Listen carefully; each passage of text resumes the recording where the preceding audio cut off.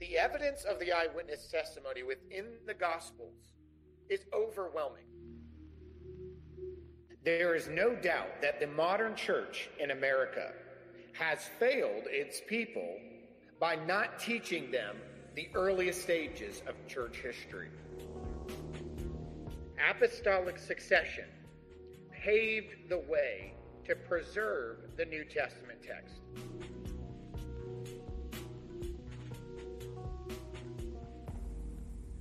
Welcome to another episode of Facts. I'm your host, Stephen Boyce. Today we're doing a Christmas special. It is Christmas morning, so Merry Christmas to all my viewers. If you're listening to this after Christmas, I trust and hope and pray that many of you had an exciting time, a time of rejoicing, a time of reflection, a time of family, a time of fun, and maybe even ate really well. Ate some good meals and good food and just friendship and love being passed around with gifts and conversations and meal and football and all the things that come with Christmas. I trust and pray that you had a wonderful Christmas. And those that are listening on Christmas Day, I trust you are having and will continue to have a blessed Merry Christmas. Today on this special episode, I want to cover the Church Fathers and the Incarnation. So I called the episode a Church Father Christmas Medley. Now, I don't typically bounce around when I go through the fathers. I want to take my time like we're doing with the current series on Ignatius of Antioch that Tyler and I are doing together. But today I am going to bounce around a little bit. We're going to look at different individuals that are a part of the discussion when it relates to the virgin birth and the incarnation, God becoming a man, because that's what this is all about, the Advent. And most of us that celebrate Advent just went through the reflection and the thinking on the time that it is with Jesus and his first coming, and how we look back at it and say, oh no, this should give us hope for his second coming, because the promises were made that he would come, that the Messiah would bring hope and life and salvation and deliverance. And because of that, through Advent, we've actually been celebrating his second coming, his second Advent, in light of the first Advent. But now that Christmas is here, we reflect on his first coming as we have prepared our hearts for his second coming.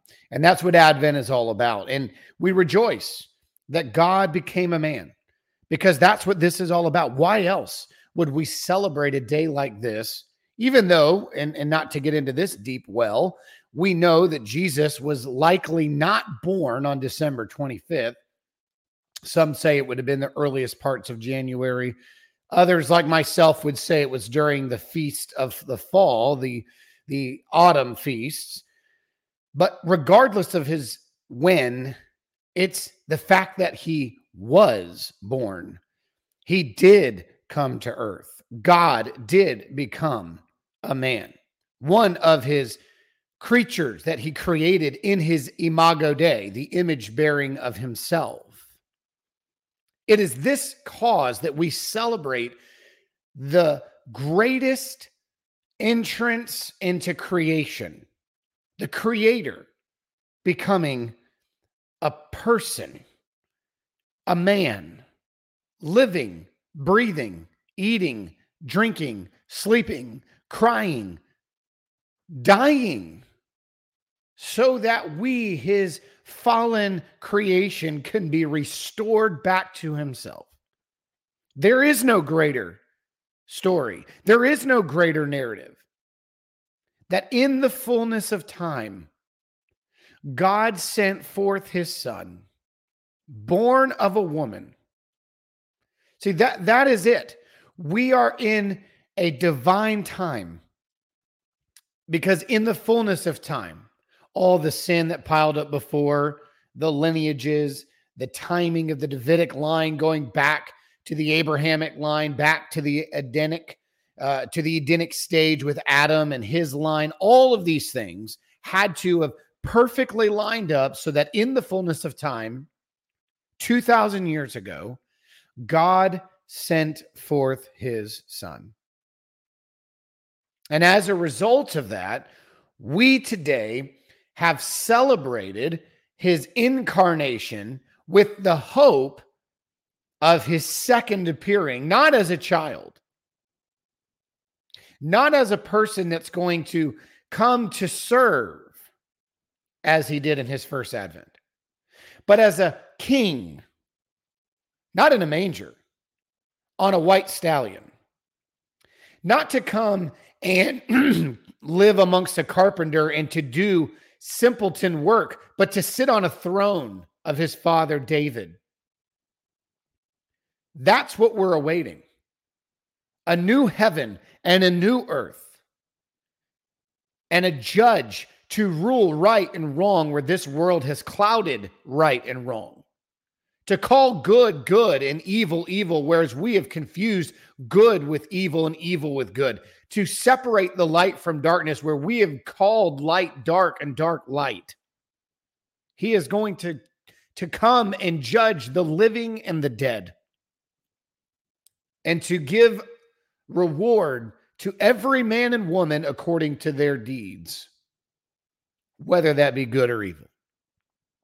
Some to everlasting life, some to everlasting darkness. Folks, this is what it's all about, the incarnation. He came the first time to save men and women from their sins. He will come the second time to save his creation from the corruption of men and women's sin. So when we dive into this beautiful day of redemption that we think of God becoming a man, it never ended in the manger. It ended on a cross. And more importantly, it ended with an empty tomb. But things needed to happen before God went to the person, through the person of Christ, die on a cross and resurrect from the dead. He must have incorporated within his own existence feelings that he could not feel in the state of God on the throne eternally in the heavens. He needed to experience things that we experience so that he could take the place of sinners, be the sin bearer, and become the sympathetic high priest that we love from Hebrews. He must have conquered sin by death and resurrection, but also by obedience. A life that followed the law perfectly where we could not. A life that could feel pain so that he could sympathize with our pain. A life that experienced temptation so that he might help us succeed through temptation. Irenaeus of Lyon says this: God recapitulated in himself an ancient formation of man, that he might kill sin, deprive death of its power, and vivify man. See, what Irenaeus understands is that Christ's incarnation was more than just a really good story to celebrate, but rather that he might come to be a man so that he could kill sin, put it to death, deprive its power, to take away its sting. That's where Paul came in and said, "O death, where is thy sting? O grave, where is your victory?" He has given us victory through our Lord Jesus. I love the words of Augustine of Hippo. He says, "Man's maker was made man, that he, ruler of the stars, might nurse at his mother's breast, that the bread might hunger, the fountain thirst, the light sleep, the way be tired of its journey." Think about what Augustine is saying here. He's drawing the implications of Jesus's incarnation and what it meant for him to be a man. The one who made man became man. The one who ruled the stars is now dependent on his mother's milk for life. The bread of heaven became hungry for bread. The fountain of living waters said, I thirst. The light of the world slept with his eyes closed in a state of darkness. The way in John 14, the way had to journey down paths and become tired. He leaned up against the well in John 4 because he was tired from his journey and thirsty. That the truth might be accused of false witness. He is the way and the truth. Yet he was accused of wrong. The teacher was beaten with whips. The foundation suspended on wood. The foundation that was unmovable, the foundation on which the church is built, it is unmovable because he's a rock, yet for a time he became a foundation of wood. That strength might grow weak. He was weak, tired, that the healer might be wounded. This is by his stripes we are healed. The healer healed us by his stripes. That life, he said, I'm the way, the truth, and the life, that the life might die. So that we would not. It's the great exchange. He gave us his life in exchange for our death. This is Augustine of Hippo and the understanding of the incarnation. John Chrysostom said, this day he who is born, and he who is becomes what he was not. He was born to be something he had never been before. Something new happened. He became what he was not. God is a spirit, but yet he became a man forevermore to remain through Christ. A physical body he will forever maintain. Athanasius of Alexandria said, thus it happened that two opposite marvels took place at once. The death of all was consummated in the Lord's body. Yet, because the Logos, the Word, was in it, death and corruption were in the same act, utterly abolished. Athanasius understood that the Logos, becoming flesh, John 1, took on death and corruption and abolished it in his own death. He who knew no sin became sin for us that we might become the righteousness of God. Gregory of Nazianzen said, he measures all by comparison with his own suffering, so that he may know our condition by his own, and how much is demanded of us, and how much we yield. I would venture to say that Gregory is thinking through Hebrews here. The sympathetic high priest. That he would experience what we experience so that when we fail, we can come boldly to the throne of grace and obtain mercy in time of need. Cyril of Jerusalem, not to be confused with Cyril of Alexandria. He says, teacher of children became himself a child among children, that he might instruct the unwise. The bread of heaven came down to earth to feed the hungry. Christ became a child amongst children who was the teacher of children. He was the bread that fed the children of Israel, yet he gave himself to us, bread of heaven coming to earth to feed the hungry souls. It's incredible when we think about the beauty of the incarnation and that he was coming to suffer in our place to feed us spiritual food that we could not get from earth, from physical bread on earth. We needed living water. We needed living heavenly bread.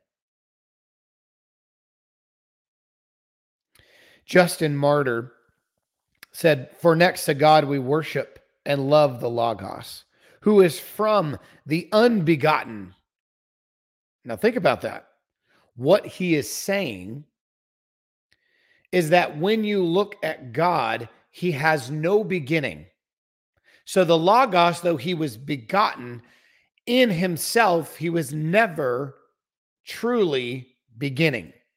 And we're going to talk about that quote a little bit more, because I'm actually going to go to another section to highlight the same thing from Mathetes in his letter to Diognetus. But he says, the Word who is from the unbegotten and the indescribable God, since also he became man for our sakes, that becoming a partaker of our sufferings, he might also bring us his healing. So here's another place. So the indescribable, unbegotten God sent his son, the Logos, to be begotten.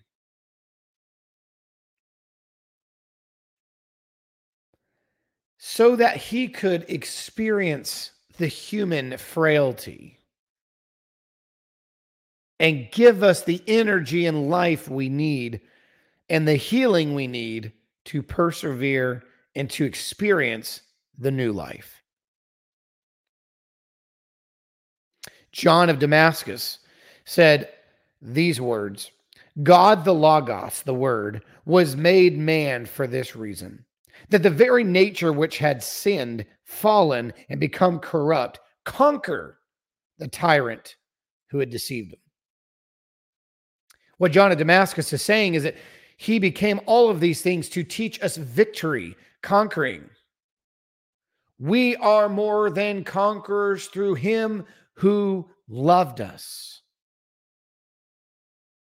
It's beautiful.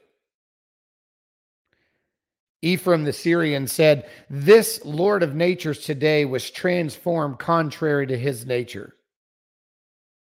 It is not too difficult for us to also overthrow our evil will."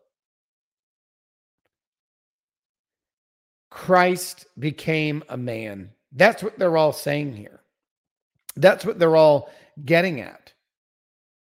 Christ became one of us so that we might experience the beauty, the majesty of what it means to know God, know his love, know his forgiveness, and yet beat death, beat sin, not because of our own righteousness that we have done, but according to his mercy and his goodness and his righteousness. It's not a message of man now can be better because man is better. It is man can be better because Christ is the better Savior. Christ is the better human. Christ was the better Messiah. Christ was the better life.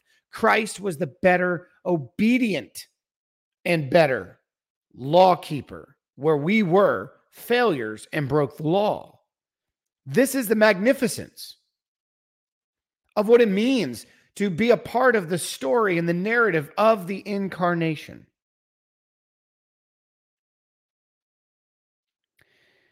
In the epistle to Diognetus by Mathetes that I referenced a few seconds ago, he said this: "For which reason he, being God, sent the Logos, the Word, that he might be manifested to the world. And he, being despised by his own people, when preached by the apostles, was believed on by Gentiles." Thank the Lord. That's us. "And it was also in his day. This is he who is from the beginning, who appeared as if he was new, and yet was found old, yet who is ever born afresh in the hearts of the saints. This is he who, being from everlasting, is called today the Son, through whom the church is enriched and grace widely spread, increases in the saints, furnishing understandings, revealing mysteries, announcing times, rejoicing over the faithful, giving to those that seek, to whom the limits of faith are not broken through, nor the boundaries set by the fathers passed over.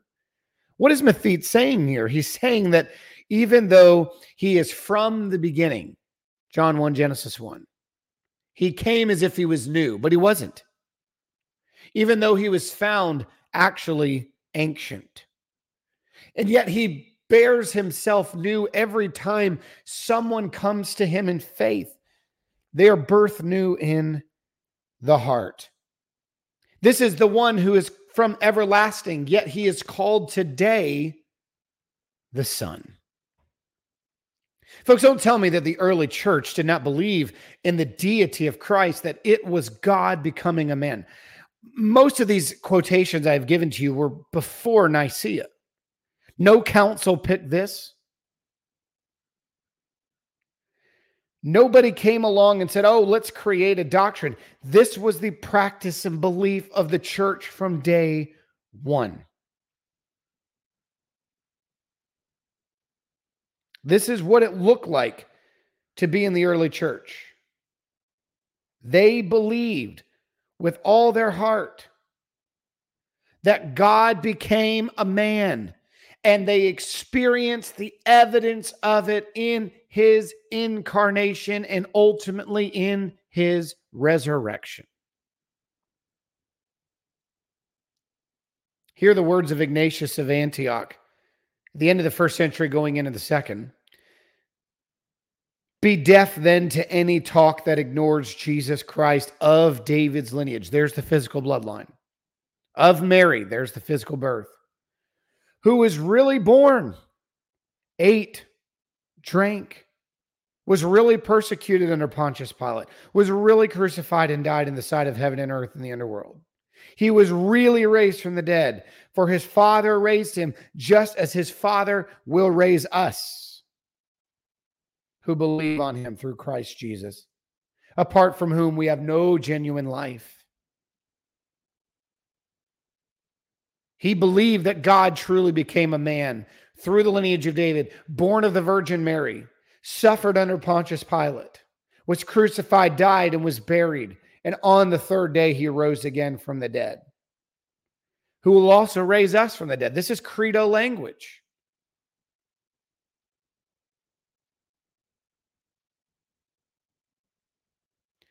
And I hope that you take time, and I hope if you listen to this after Christmas that you will take time, even though it might be December 26th or 27th or so forth, after you've listened to this, that you take time today with your wife, your children, your family, your friends, those that you are with, saved or unsaved.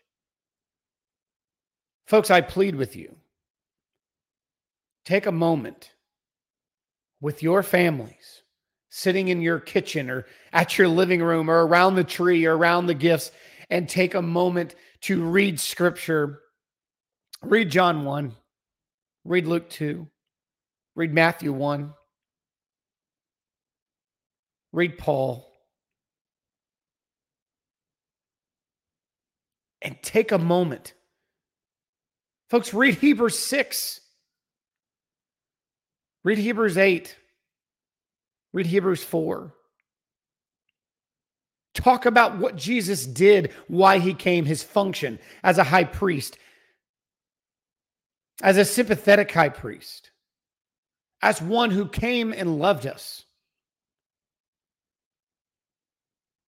Take time to speak today, or if you miss it later, gather your family back around and say, you know what? I want to take a moment to reflect on the incarnation where God became a man, walked on this planet, felt pain we feel, felt betrayal we feel, knows what it's like to be hungry, knows what it's like to be thirsty, knows what it's like to shed tears, knows what it likes to feel abandoned, knows what it feels like to be tempted, knows what it feels like to pass out, knows what it feels like to be exhausted, knows what it feels like to sit in the dark, knows what it feels like to sweat, knows what it feels like to labor, knows what it feels like to experience curse.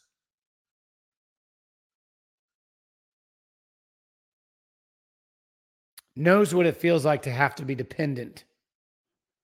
Knows what it feels like to say, not my will, but nevertheless your will. I will do it. I will do it. I don't feel it. I don't want it, but I'll do it out of obedience. You see, that's what the incarnation really is. It's not a story that ends in a manger. It's a story that goes through temptation, pain, loss, death, brokenness, but ends in victory, life, healing, obedience, righteousness, resurrection, restoration, relationship. Seated he is, currently, presently, at the right hand of God the Father, who sits in the heavens, interceding for us. Waits for us to come to him, and repentance and confession, and forgives us in righteousness, in sympathy. Take time, folks. I beg you, take time to reflect and celebrate the very thing that brings us the day of Christmas. And then after the reflection on his first coming, pause and speak of his second. That in the same body that was resurrected from the dead, he will come again to judge the living and the dead, to resurrect from the dust of the earth all those that are evil and righteous. He will bring the curse to its end on this earth. He will bring it to its finality and create a new heaven and a new earth. And we will forever, to those who know Christ, experience wholeness, redemption, life without tears, life without pain, life without death and sorrow and loss and separation. But that we would forever remain in one body through Jesus Christ, wholly brought into his kingdom now and forever. But folks, we can experience a piece of Eden today. If you know God through Jesus, by the anointing of the Spirit, you have within you the light of life.